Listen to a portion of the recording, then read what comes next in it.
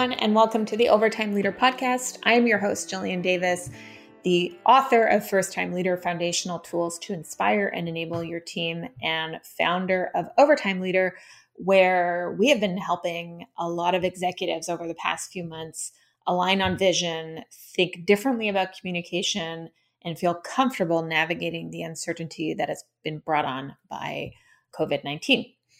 It's been an interesting few months and lots of, conversations about what leadership looks like and how do people need to adapt their style when working remotely. I'm sure you have, experienced your own self-leadership journey in this time. It's brought forward a lot of self-reflection and, giving us a little bit of space to think about how do we show up and what might we need to change, an opportunity to design our life, our work life, before we settle into this quote unquote new normal. In today's episode, I am thrilled, excited, all the words to share the interview I had with Jerry Colonna, who I really admire. And I want to, shout out to Alex on my team for getting this organized. Jerry Colonna is the founder and CEO of Reboot.io, which is a coaching and leadership development company that has made a lot of waves and a lot of impact in Silicon Valley. He has a background in investment banking and VC, and really kind of gets the startup world, and also author of Reboot: Leadership and the Art of Growing Up, which I highly, highly recommend you read. I had the privilege of seeing Jerry at a small event at Second Home at the end of last year. It was really refreshing. And I mean this when I say it. I found Jerry's approach extremely grounded. It's very clear that he has done the work, very authentic. I don't think you're, going to get buzzwords out of Jerry or, catching waves of trends. He is very grounded, and that really, really resonated with me and what we try to kind of get across to those that we work with and those that listen to this podcast. Really thinking about the importance of being human when we've often been given kind of opposing advice to that as we've grown up, especially in business. So this conversation I thought was extremely timely considering everything that's going on and the importance of being a human in this time of crisis and how we need to show up for everyone in society, not just ourselves, not just our teams, but thinking beyond that and how we can use this moment to make change, make waves, make sustainable difference in creating societies that are better for everybody. We talk a lot about, the importance of journaling and having kind of practices that center us instead of just reacting to all this change and crisis and, planning, et cetera, like hype. And I'm a little bit nervous. I'm noticing that as we close out, everyone's in a rush to close out 2020 with this view to plan 2021. And it's going to be so different and better. And I kind of want to check in with everyone and make sure that we've had the right learnings in 2020, is that we can't affect what's going to happen in the future. So don't get too attached to any 2021 plans yet.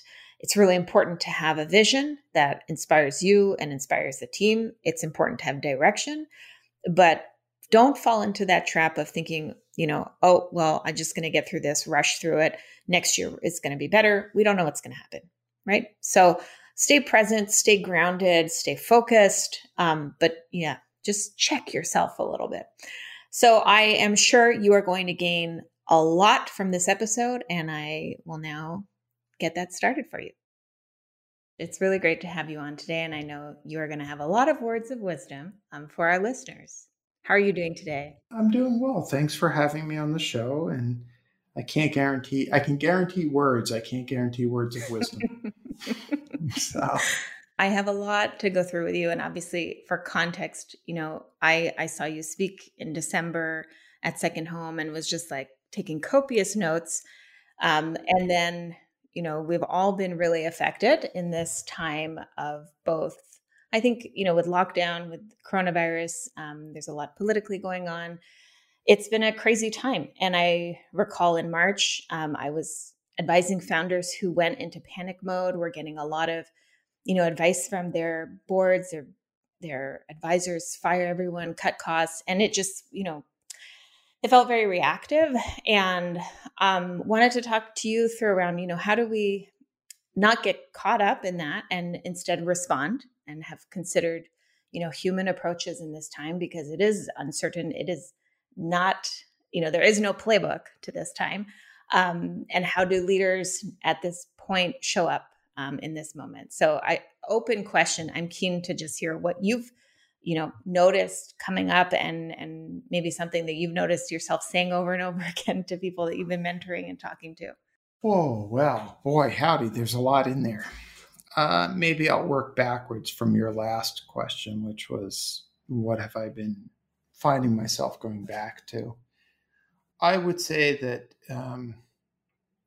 I think that, like everyone, I have both experienced myself and witnessed the profound reactions to what seemed to be a kind of never-ending experience of the reordering of the way we thought things were. Here in the States, in addition to what felt like a global economic collapse following an unprecedented health crisis, we also have had a constitutional crisis. We've had a reckoning of millennia of racial injustice. And just for fun, we now have raging wildfires, the likes of which the country has never seen. And Black men continue to be killed or maimed or injured on the streets of our cities. And that was just today. And I think that in light of all of that, many of us feel buffeted, beleaguered, at our wits' end, scared, unsure. Some of us have used that as a time period to re-examine priorities. Some of us have used that to actually relocate and express those reordered priorities by moving to new places. And I guess the metaphor that I've turned to time and time again during this time period comes to me from one of my teachers, Pema Chodron. And in the book, Comfortable with Uncertainty, she writes that she likens our experience of being human to the weather. And like the weather, we are always shifting and changing, right? She's describing our emotions. And she says that the task is to sit like a mountain in the midst of a hurricane, which is an extraordinary image if you think about it. And the thing that I have come to as I sat with that image quite a bit was the realization that the mountain in the midst of the hurricane is actually a dangerous metaphor. Because if you're not careful, you may think that to be a mountain in the hurricane means to be unyielding, stubborn, fixed. And I think that that's the danger. And so what I've come to understand is that times like this, when, say, investors call and say, sell everything, fire everybody, being the mountain doesn't mean saying yes or no to that. It means going back to purpose, meaning, community, values, the things that define us as humans. And that becomes the source of the mountain, if you will. And so what I've been advising clients and reminding myself of is to ask myself and my clients questions like, What's important to me? What do I believe to be true about the world? And because you've read my book, you know some of these questions. What kind of leader am I? What kind of company do I want to build? I think now more than ever, the questions that turn us back to original purpose, original meaning, are the questions that serve as anchors in the middle of the storm. So hopefully that was a complete answer. No, very, very profound, very thought-provoking. It's hard, not to listen and apply it to my own experience in the past 5 months. And I think there is this, and this came up in your book, this like importance of letting go, right? When I think we've all been taught something as simple as just, oh, I'm going to jump on a flight. Actually I was in Europe and I've relocated in this time, but now it's nothing certain. And how do we go back and go within and go back, connect to purpose and community in these times to feel grounded? How do leaders turn into this not knowing as a power, instead of it feeling like a weakness? Well, implicit in your question is in effect the answer to the process question, right? Because you asked a how question. And the first thing I'll bring your attention to is that implicit in your question is the problematic stance in the first place. The problematic stance in the first place is the belief that the leader is the one who has the answers. And that is false. When a leader holds the belief that they're supposed to have the answers, they are setting themselves up for massive disappointment. At best, they will come across as micromanaging. And at worst, they will be burned out. And the organization will not scale.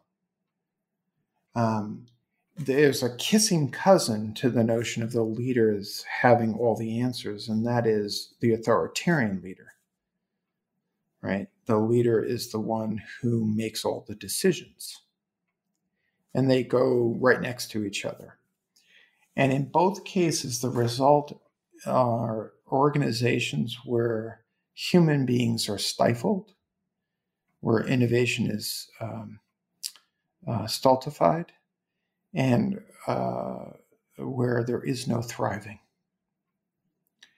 And then when you plop that organization in the midst of a storm, as we have been for these last 8 months or whatever it's been, you find the organization lacking resource and resilience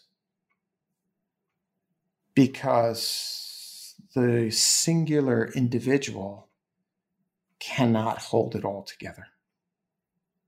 One of the most profound lessons of this time, I'm a Buddhist, so I will make reference to Buddhist concepts. There are 2 very, very important concepts being demonstrated every day right now. One is the concept of impermanence, which is that things are falling apart all the time, including your perception that things are not falling apart. That's always falling apart, right? And so we grieve over and over and over again.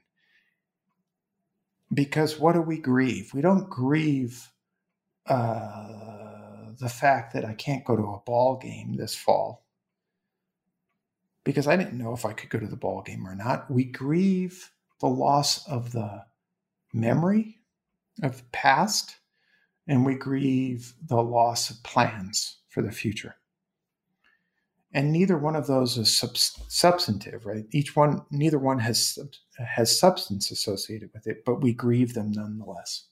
So that's impermanence. But the other Buddhist concept is equally important at a time like this, And that is the concept of interdependence. All things arise codependently and not in the psychological terms. Another way to look at this in this time is, I don't care where you live, Jillian. I need you to wear a mask. And you need me to wear a mask. Because that's the way the virus works. I can be literally halfway around the world, and I still need you to wear a mask. Because if you don't wear a mask, then the person next to you could get sick, who could get the next person sick, and so on and so on and so on until I'm sick. And so I need you. And to take it all the way back, this is a time where the interdependence of all people within an organization is viscerally, undeniably clear. We cannot pretend anymore that the authoritarian, know-it-all leader is going to come down from the mountaintop and save us. Let's hope that in all the ways the world has changed because of this time period, let's hope that finally we'll put that myth to rest. I'm sure there's people listening right now that just hearing that, they can feel a weight off of their shoulders. But say you've been conditioned to believe by maybe the school system, by the people that have played a role in your life, still, that is the way, because that had been the way. How does someone like that, in a time like now where, I think we're all kind of feeling collective burnout, where do they start? What's the first thread that they pull to start this journey of going, okay, it's not all on me. I need to empower. I need to enable the team.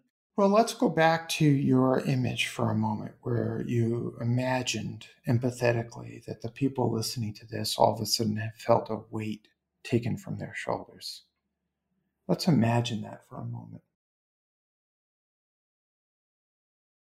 The first step is putting down the weight of no longer useful belief systems. The first step is unburdening yourself from structures that no longer served us. The first step is saying to oneself, I am not 5 anymore, waiting for the world, for someone to come rescue.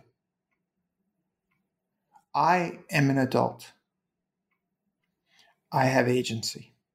That agency may be limited given my status, given my role, power, status in the world. But I still have some agency in my life. Agency that I did not have when I was 5.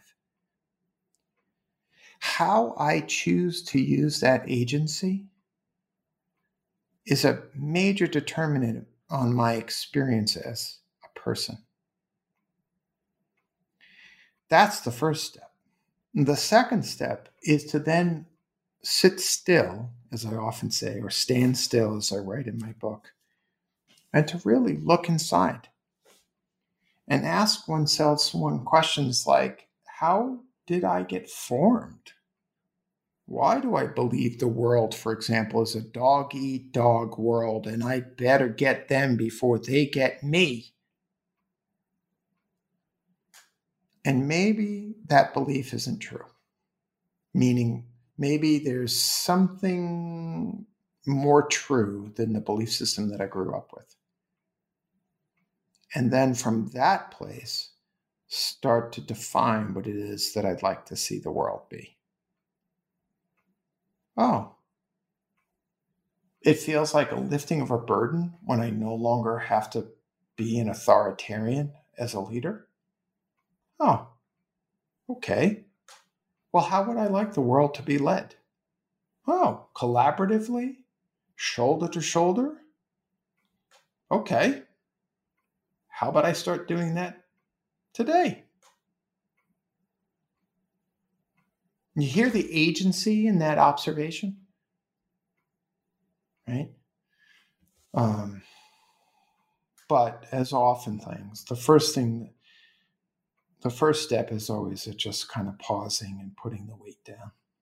You talk often about, I think I heard this specifically in the podcast you did with Tim Ferriss around your, journaling practice. And I listened to this mid lockdown and I went for a long walk, which was a practice I started that was very good. But yeah, I used to fall into the trap of only doing those journaling practices when things got challenging. And now, do a daily commitment and notice that in this time when it almost felt like heightened self-awareness, maybe because we didn't have the same distractions, but I was so aware. And journaling really played such a big part. And I think it speaks to, what you're saying with moving this weight off and just taking that moment and checking in with yourself. Um, do you have any examples? And I know that there's one in your book where you've seen the impact of something as simple as, and I say that with in quotations, as simple as a regular journaling practice that's impacted a leader who started that.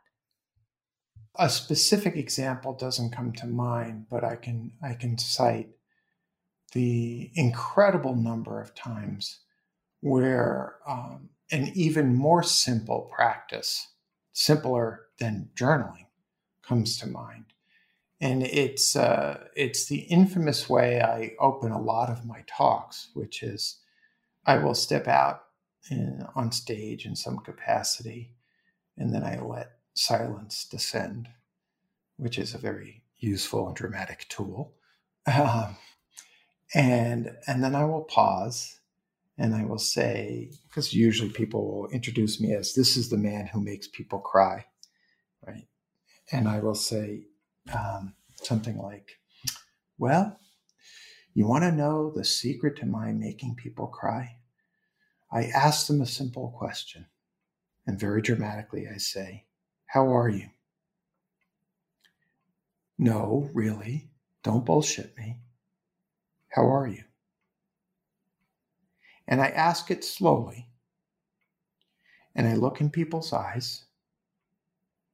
And I embody something that is genuine and true, which is I actually give a damn about the answer to that question.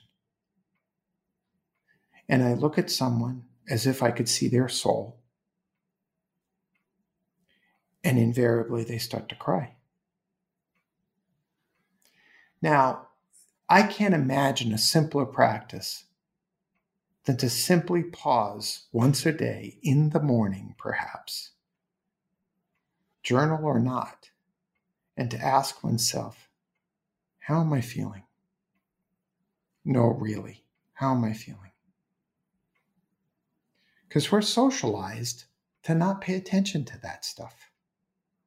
It's useless, we're told, because it doesn't result in more money or higher grades or more status or better apartments and flats and whatever you want to call your house. It just results in a lighter heart. So that's the simple practice. And when I start introducing that within organizations, a funny thing starts to happen. People start to tell the truth to one another. And as a consequence, trust goes up. And as a consequence of that, creativity and innovation go up. And a consequence of that, burnout goes down. And all of a sudden, the people get to do some really good work. All because we actually care about each other.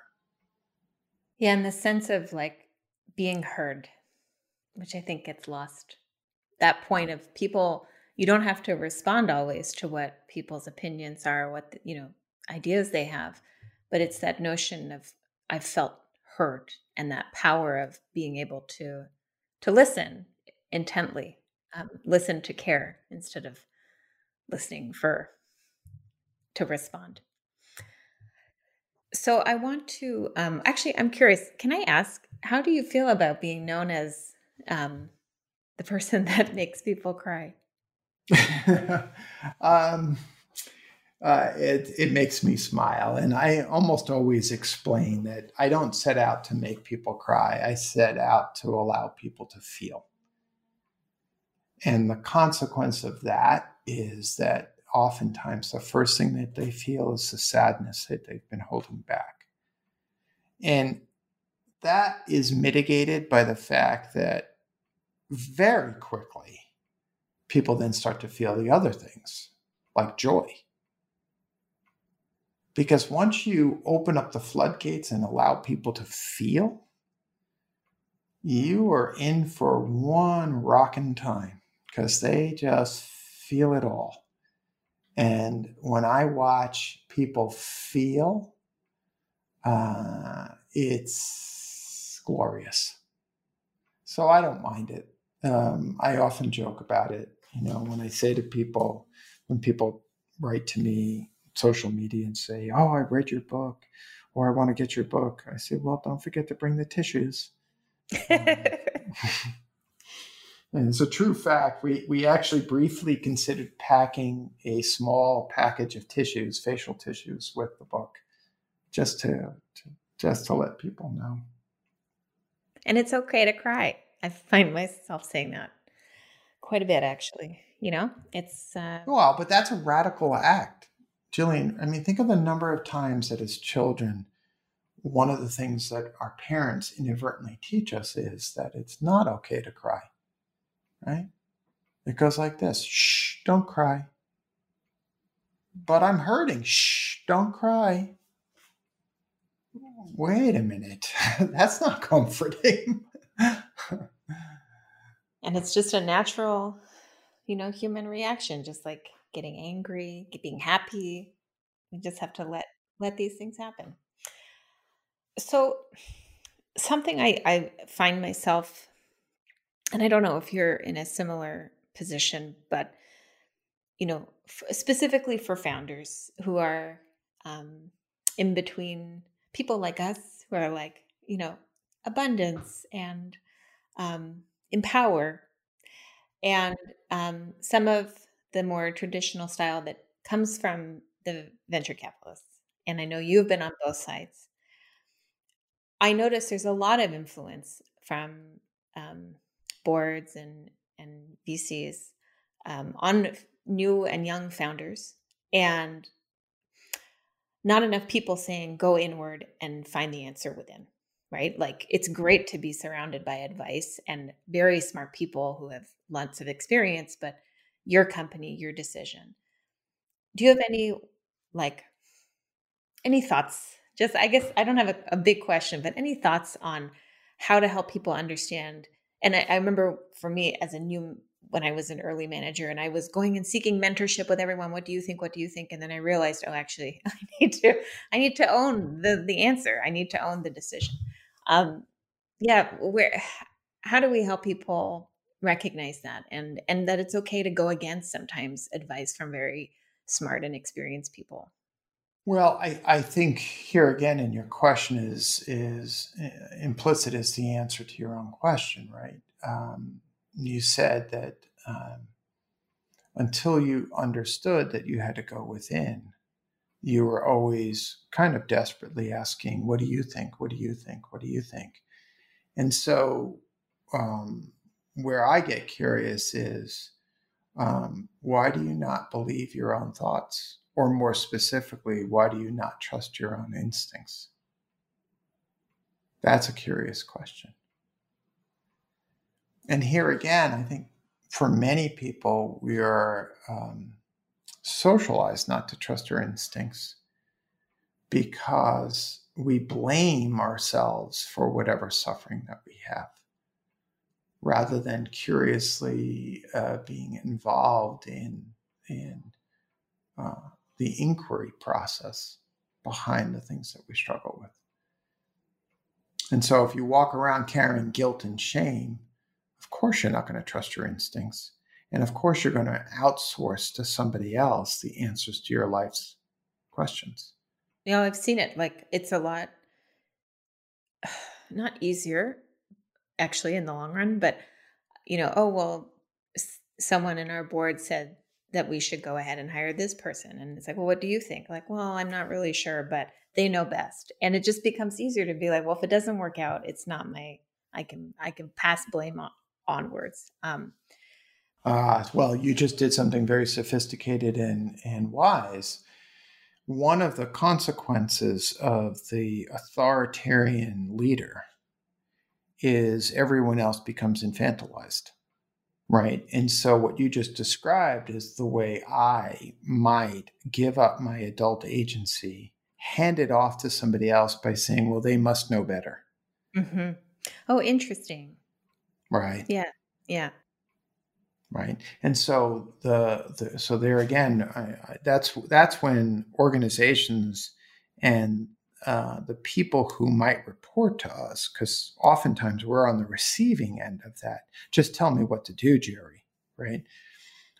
What's happening is that I am participating in my own diminishment. I am infantilizing myself, and I am presuming that someone who might be older or white or male or richer or more powerful is in fact wiser. And nothing could be further from the truth. Right? I am, and the socialized structure reinforces the notion of projecting onto people with power the fact that they have the answers. When I think that the person who has the answers is the person who's closest to the problem.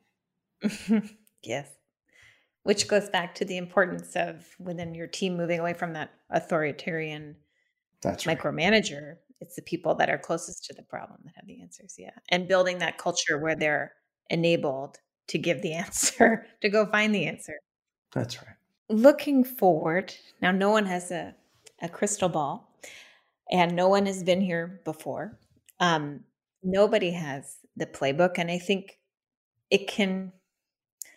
there's often this illusion that, everyone else has it figured out. And, when you're on the inside of multiple places, it doesn't take long to realize that nobody does and everyone's just trying their best.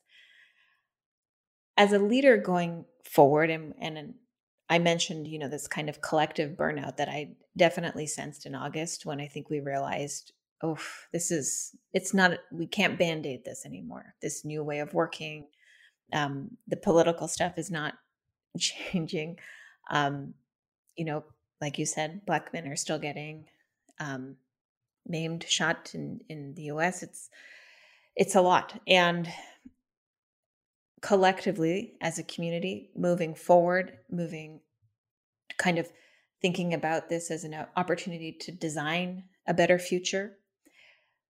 How do we come together in these times and move forward instead of feeling overwhelmed, burdened, exhausted, etc.?